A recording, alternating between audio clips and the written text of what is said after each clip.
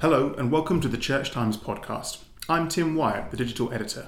This week we're posting an extended interview with the Revd Steve Chalke, a well-known evangelical Baptist pastor and campaigner who made waves 4 years ago when he came out in favour of the church affirming same-sex relationships. The row sparked by his decision eventually led to his charity, Oasis, being thrown out of the Evangelical Alliance. Last week, Mr. Chalke re-entered the fray with a contentious video which argued that archaeological discoveries of graphic ancient Roman erotica in Pompeii and elsewhere reinforced his case. He suggested that the New Testament verses which appear to condemn homosexual activity as sinful are actually attacking exploitative and abusive sexual practices which were rife in the Greco-Roman world Paul was writing into. I sat down with him this week to find out exactly why he thought sexually explicit 2,000-year-old paintings and statues should prompt today's church to think again on LGBT issues. Steve, for those who haven't yet seen the video, could you kind of sum up the argument you make in perhaps 1 minute or less? Yeah, it's simply that the three clubber passages, as they're called, in the New Testament that are used to condemn any LGBT sexual activity or relationship, or even in some churches an orientation towards a sexuality other than heterosexuality.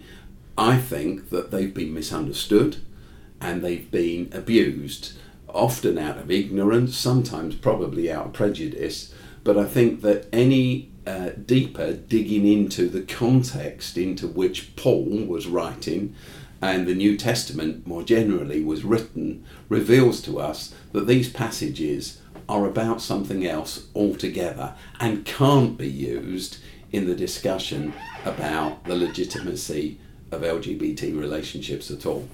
Why did you decide to address this topic in particular? The reason I made the video is simply because we did a teaching course on Sunday mornings in our Sunday morning and Sunday evening congregations actually around Paul's letter to the Romans. A lot of Christians get scared of aspects of Paul.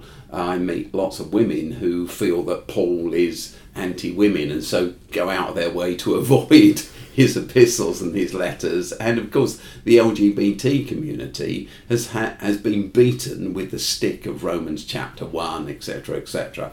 And so I felt, for lots of reasons, it was really important to unpack the book of Romans, the letter to the Romans. And I said to the church on the first week, I know that some of you, for various reasons, will feel that these next few weeks are going to be really painful. But actually, I want to present Paul to you as not the person you perhaps think he was at all.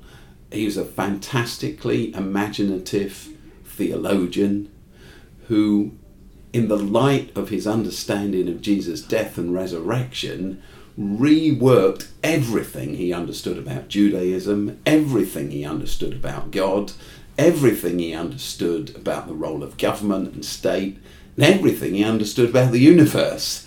And we owe him huge amounts, but he's often been wrongly read because he's been read out of context.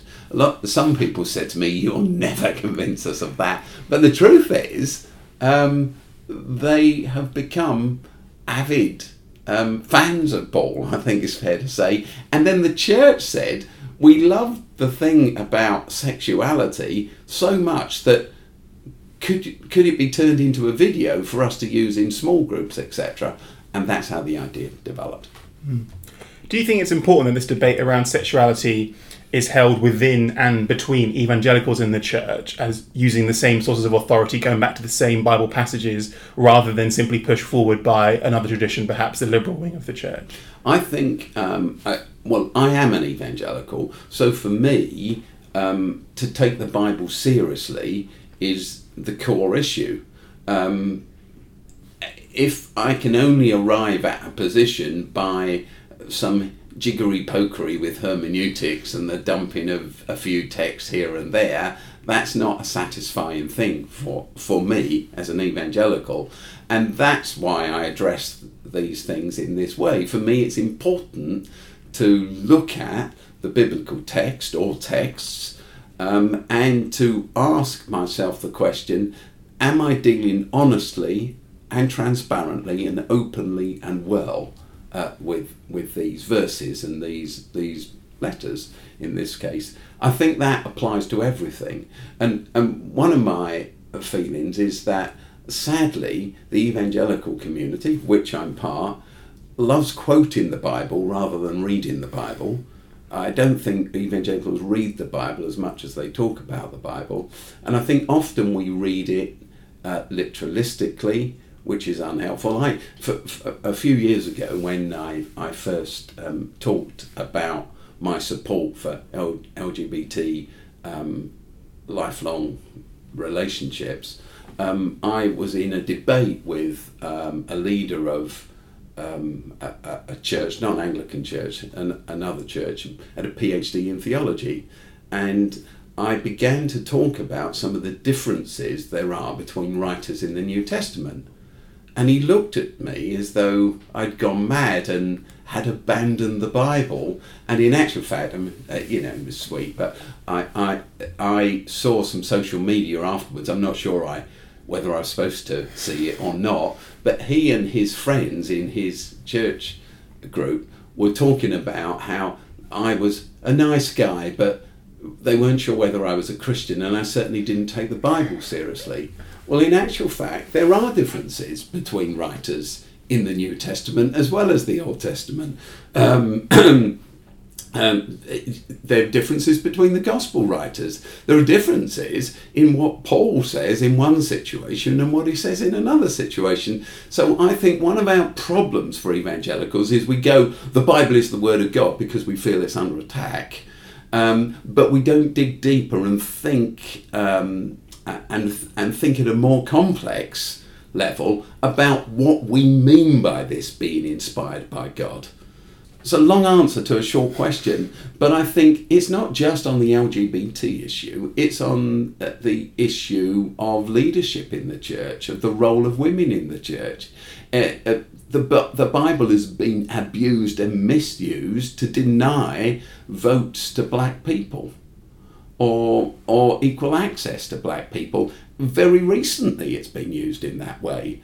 So I think we need to take the Bible more seriously just than reading a skim surface level literal take on everything.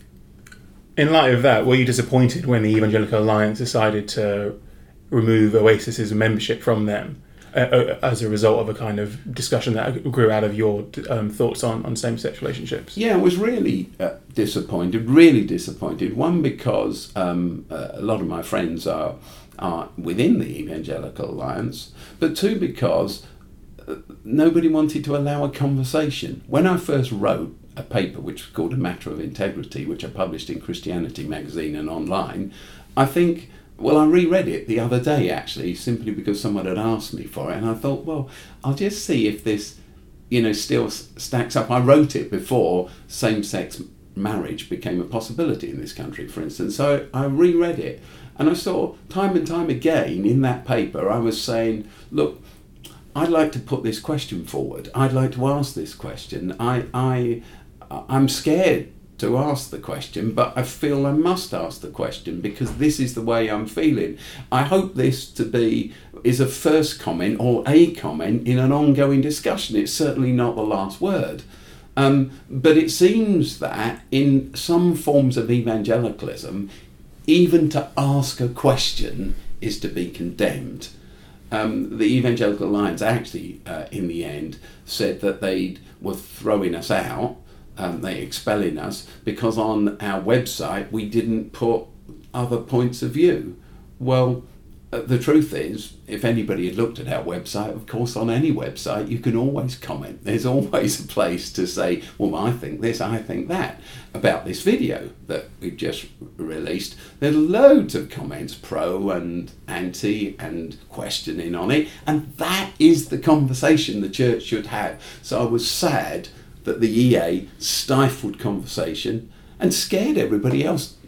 I would imagine. How can you stand up and say you support me? Because you might be thrown out too. And that's what I've found, and I have to say, I find the same within Anglicanism. there's a little coffee shop across the road from here.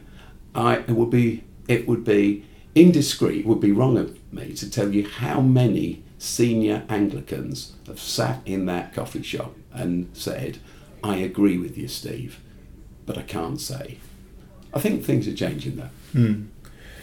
It was quite one of the most striking things about the video was how you started with a parental advisory, explicit content warning, and when you go on to watch it, you can understand why, because you're dealing with some fairly graphic, erotic art found in Pompeii and other places.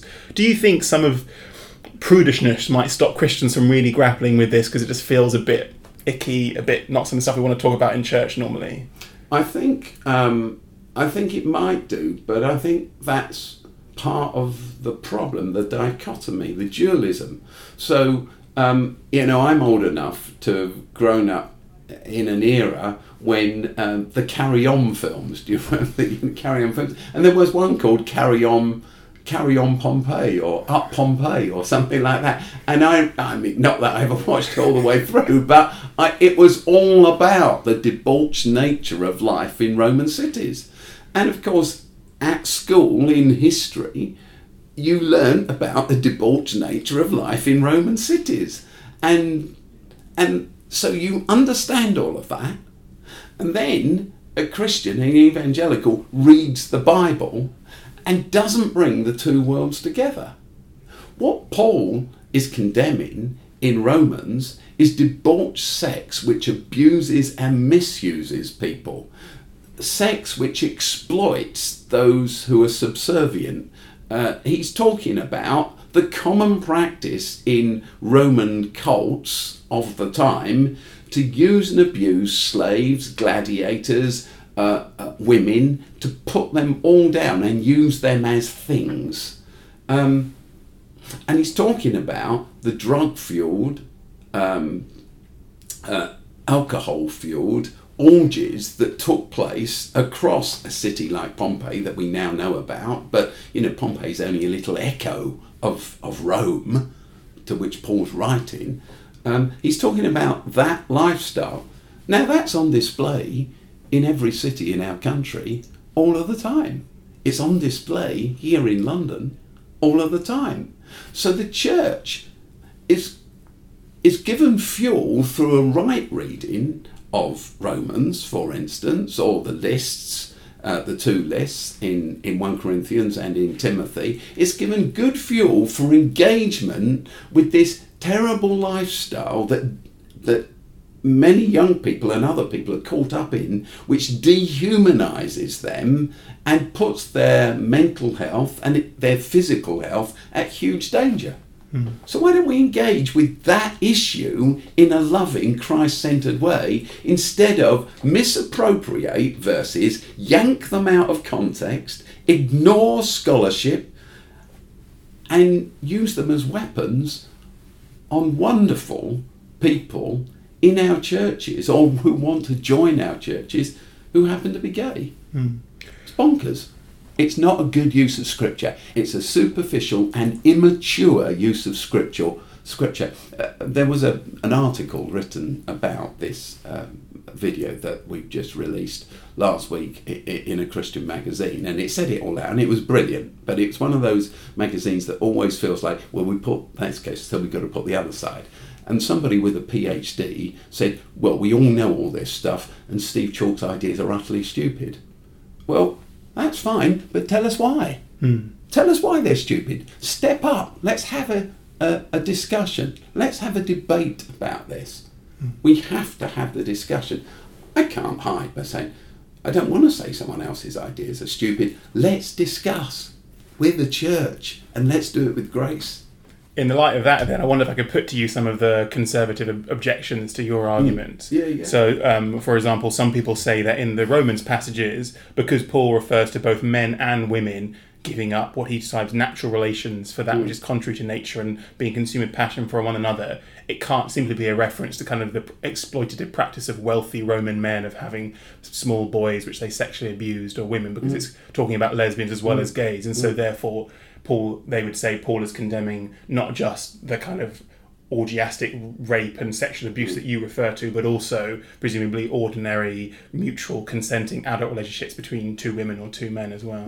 But of course, and in as far as that argument goes, I completely agree with it. But you see, it's an argument of an ignorance that fails to take on board that we know from the artwork in Pompeii, from the sex toys recovered from Pompeii and Herculaneum, from the writings of classical Greek scholars way before we knew about what's going on in Pompeii, that women were also engaged in exactly this. 2,000 years, I think I say this in the video actually, 2,000 years before contraceptives, if you could have sex with a slave who'd been castrated, so he still had his penis, but had his testicles removed, it was a wonderful way of enjoying sex without the risk of becoming pregnant. And we know from Roman scholars writing at the time, even Christian scholars writing at the time, that this is what was going on. So, forgive me for saying that, I just want to say to these guys, read a bit more. I'll try you one more then. 1 Corinthians, there's these two words, malakoi and arsenatokoi. My ancient Greek is not excellent. Which is part of the list of what Paul talks about. And some commentators or scholars would argue that the two words cover both the active and the passive partners in gay sex. So again, it's not purely condemning the exploitative men who are penetrating younger boys, but also the receivers who are, of course, in this context only, would be victims. So Paul wouldn't condemn those who are victims, but he must therefore be saying you can't have gay sex even if you're in a mutual relationship. Well, my first response is, wouldn't it be wonderful if the Church Times promoted a debate, a symposium, an opportunity for those scholars who genuinely believe that to come and put that view forward? Let's get one or two linguists from Oxford and Cambridge outside of evangelicalism. Let's get some scholars who understand Roman culture, historians. Let's get some archaeologists who can talk to us about the art and the sex toys we found, etc., etc. And let's get some classical scholars that can talk to us about the poetry and the philosophy of the day and have that discussion. Let's have that discussion together. For this moment, let me say that the problem with that, you start with the case you want to prove, and then you're blind to absolutely everything. It is clear, even to someone who cannot read Greek, that these two lists are lists of exploitative people. It's not about people who are having things done to them. The lists are lists of exploiters, slave traders, liars, cheats, adulterers, etc., etc. These are people who exploit and abuse and use other people. And that fits directly in line with what Paul is talking about in Romans chapter 1. Let's be more serious about the Bible than we have been. You talk about this lack of intellectualism among evangelicals. You say they're falling behind in scholarship. But I mean, I'm not an expert on this topic whatsoever, but it took me maybe a 10-minute Google to find plenty of articles written by conservatives who are engaging with the debauched Roman hypersexualized culture and are trying to wrestle and interpret these passages in that way. Do you think your criticism is still fair? Yes, I do, because I've been trying to.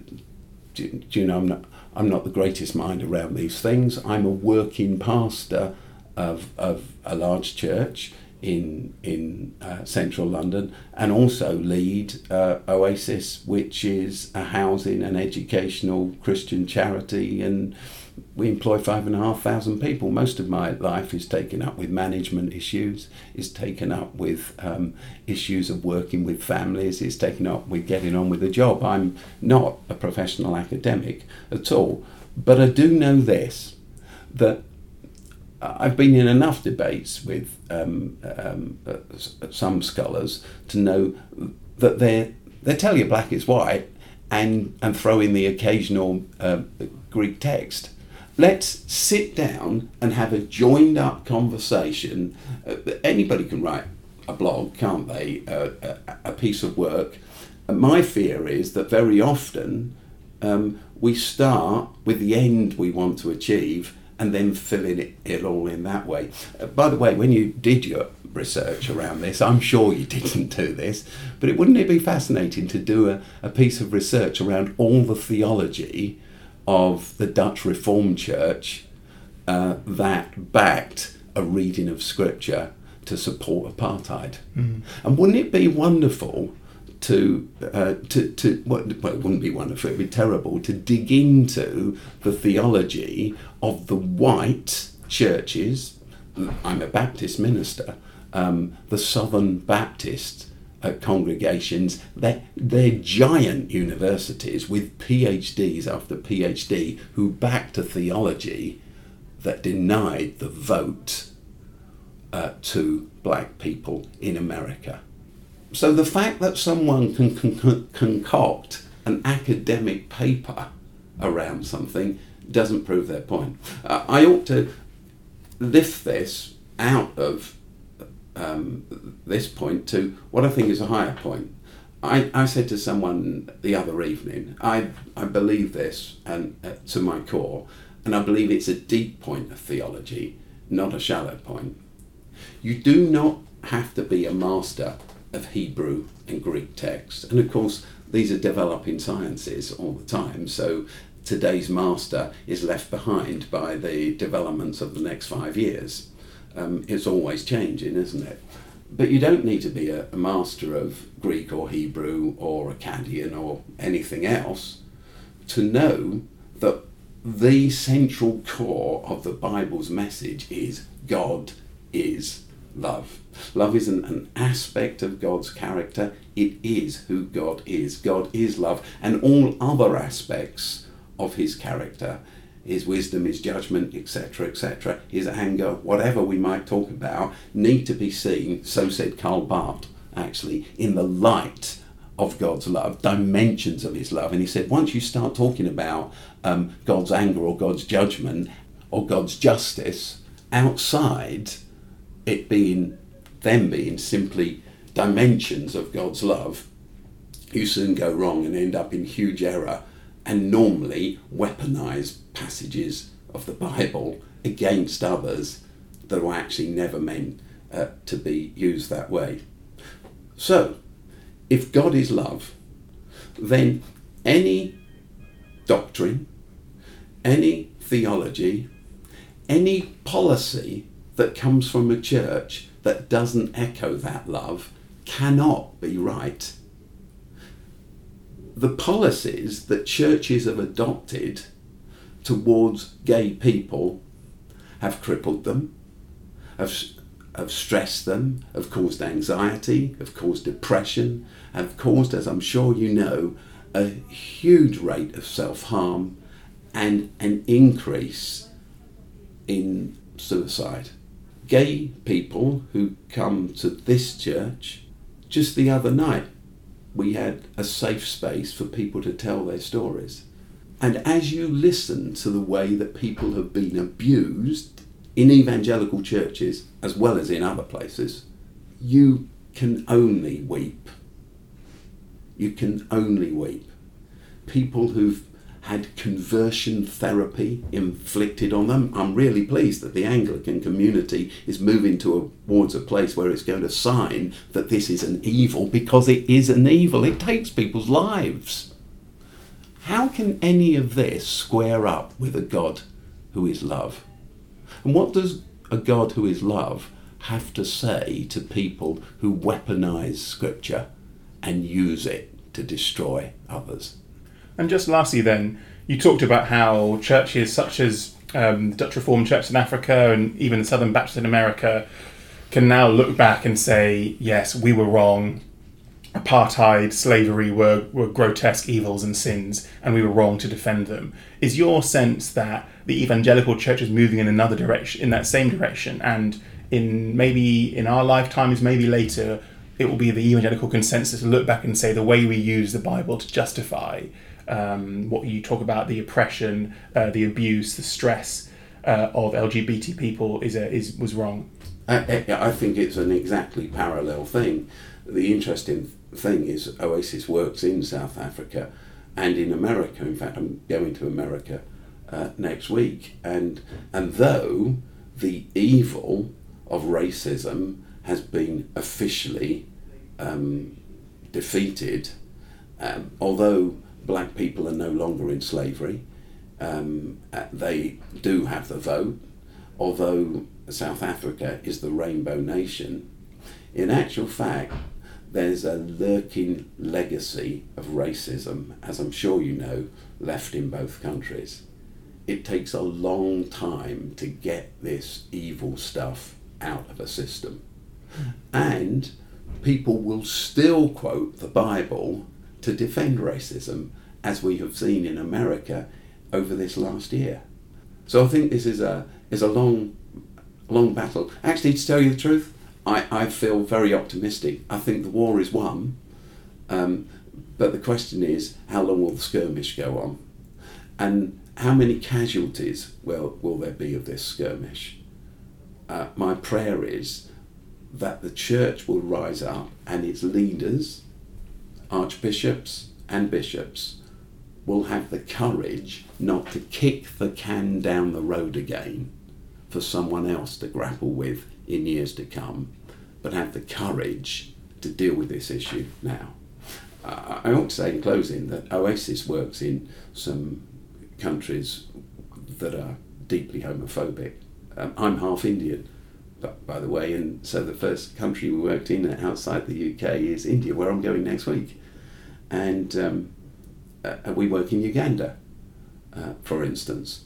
And when I published the document that said where I stand, even though I said this is my view and we want an open discussion, we don't want to be as condemning of those with different. I don't want to be as condemning of those with a different view to mine as they are of me. I want an open and honest debate. But even that, it caused huge ructions in Oasis around the world, and in actual fact, as ever, people threaten to leave, etc. The bully will always threaten you. So my message to the Archbishop and to the bishops of this country is the bully will always threaten you. But kicking the can down the road, well, you get nowhere. That's it for this week's episode of the Church Times podcast. You can find lots more news, analysis, comment and book reviews on our website, www.churchtimes.co.uk. If you're not yet a subscriber, why not take a look at our latest introductory offer? 1 month of our digital package and 5 issues of the paper for just £5. Go to www.churchtimes.co.uk/subscribe. The music, as always, was by Sought After Sounds. Don't forget to tune in next Friday for our next episode, and thanks for listening.